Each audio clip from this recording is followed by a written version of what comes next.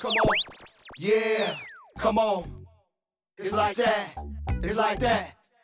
Hello and welcome to my young, loyal listeners of Teen Bible Study taught in 10 minutes. So what do you know? Word on the go.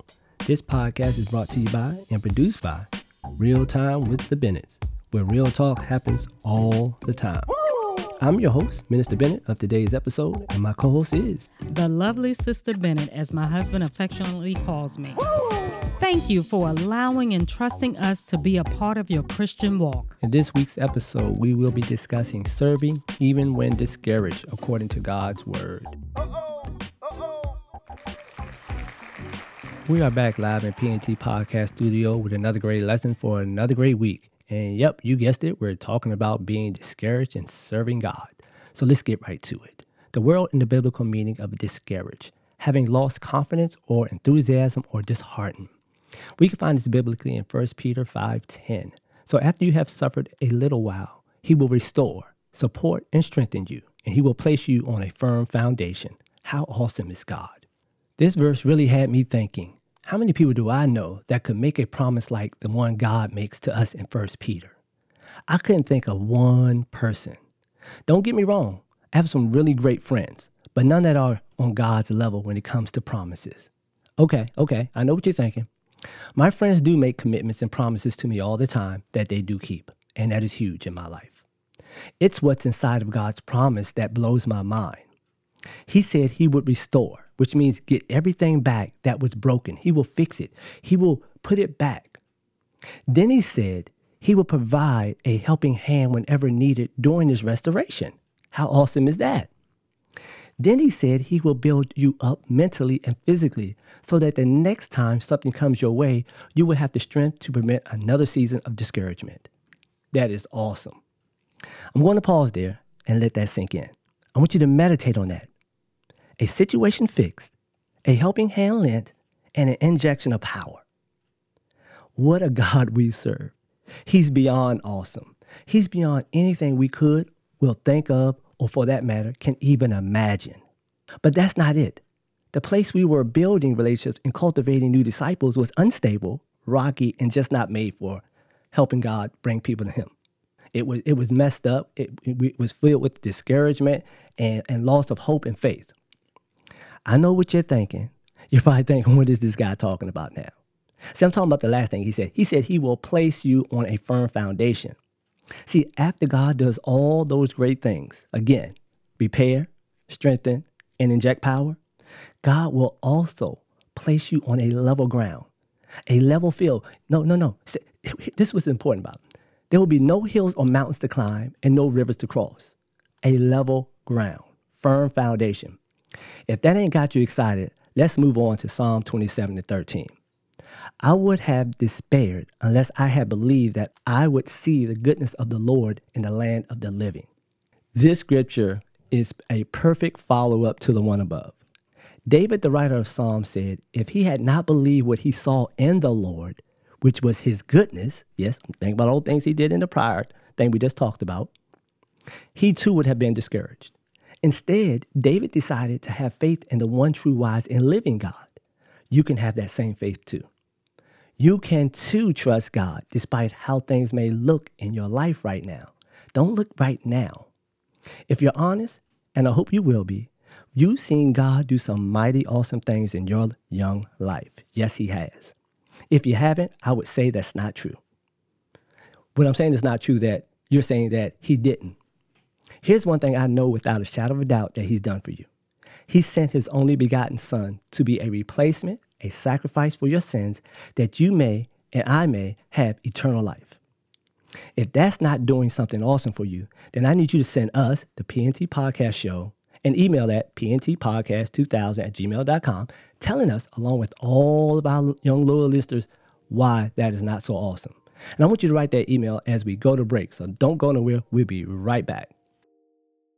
We are back live in the PNT Podcast Show after that short break. Yes, we had a short break, and we left with people writing emails, and I hope we don't receive one because the knowledge I dropped was facts.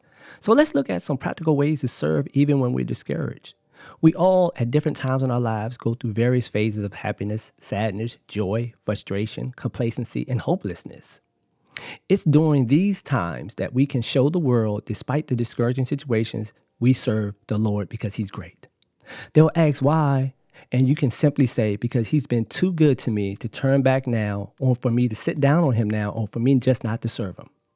Now, that should never, ever be something that you should have to say or consider or to contemplate. But anyway, if you do, let's talk about some practical ways to get over that. Number one, seek after God. If you're not seeking God, then you're running away from him. That's not the look you want to or should be going for. I know discouraging times are hard. It's hard to get motivated. It's hard to say, praise the Lord. It gets easy if you're seeking after and pursuing God. He will give you the strength you need. Remember in the first segment. Number two, find inspiration to rejuvenate yourself. This is huge. Inspiration fuels us in our everyday life. Inspiration will definitely fuel your spiritual life. Open iTunes, Pandora, or simply tune into the gospel station on your radio. Allow the worship and praise music to deliver you some much needed inspiration, some hope, some faith. Number three, make choices to build you up. This can be, as they say, the straw that broke the camel's back. Yes, being discouraged can be the one that make you walk away. What do I mean? When you are down and out and believe you are living in a hopeless situation, we develop an attitude that we just say, you know what? It doesn't matter what I do or how much I do, how much further I go down with a few more bad choices. I would say you're right, but if you're a Christian, I'm going to say you're dead wrong. They can lead you to a place that may be hard to come back from. So stay away from those choices that will only bring you down. Make choices that will build you up and edify God. Number four, thank God for each day. Yes, thank God for each and every day that you have. God loves your praise and admiration. He loves it even more when things ain't going your way. Yes, you're praising through a bad situation. God be like, this is powerful. It means you recognize him as being bigger than any situation you're going through. It means your priorities are straight despite how you feel. It's a telltale sign that God is still number one in your life. And finally, number five, embrace the community of God. The scripture tells us not to forsake the fellowship of like-minded believers because iron sharpens iron. You have to be around other people that are serving God in order to keep yourself straight. We need each other to pull through tough times. We need each person if we're going to have a fighting chance. We need each other because someone just may have the antidote to your hopelessness, and you may have that for someone else too. Allow God to use you despite how you feel and things may look in your life. The person God will send you to help just may be what the doctor, or the good doctor I should say, ordered to get their hope tank and meter back on 100. And that could do the same for you too. Hey, let's see what they're rapping about over here in the conversation corner. Hey, Minister Bennett. What y'all rapping about over here? We were chatting about being discouraged, and I was telling them about how Jezebel threatened Elijah, and Elijah became discouraged. Jezebel told Elijah in 1 Kings 19:2-3, "May the gods punish me and do so severely if I don't make your life like the life of one of them by this time tomorrow." Then Elijah became afraid and immediately ran for his life. And then in verse 4, it tells us that Elijah sat under a broom tree and prayed, "I have had enough, Lord, take my life, for I'm no better than my ancestor."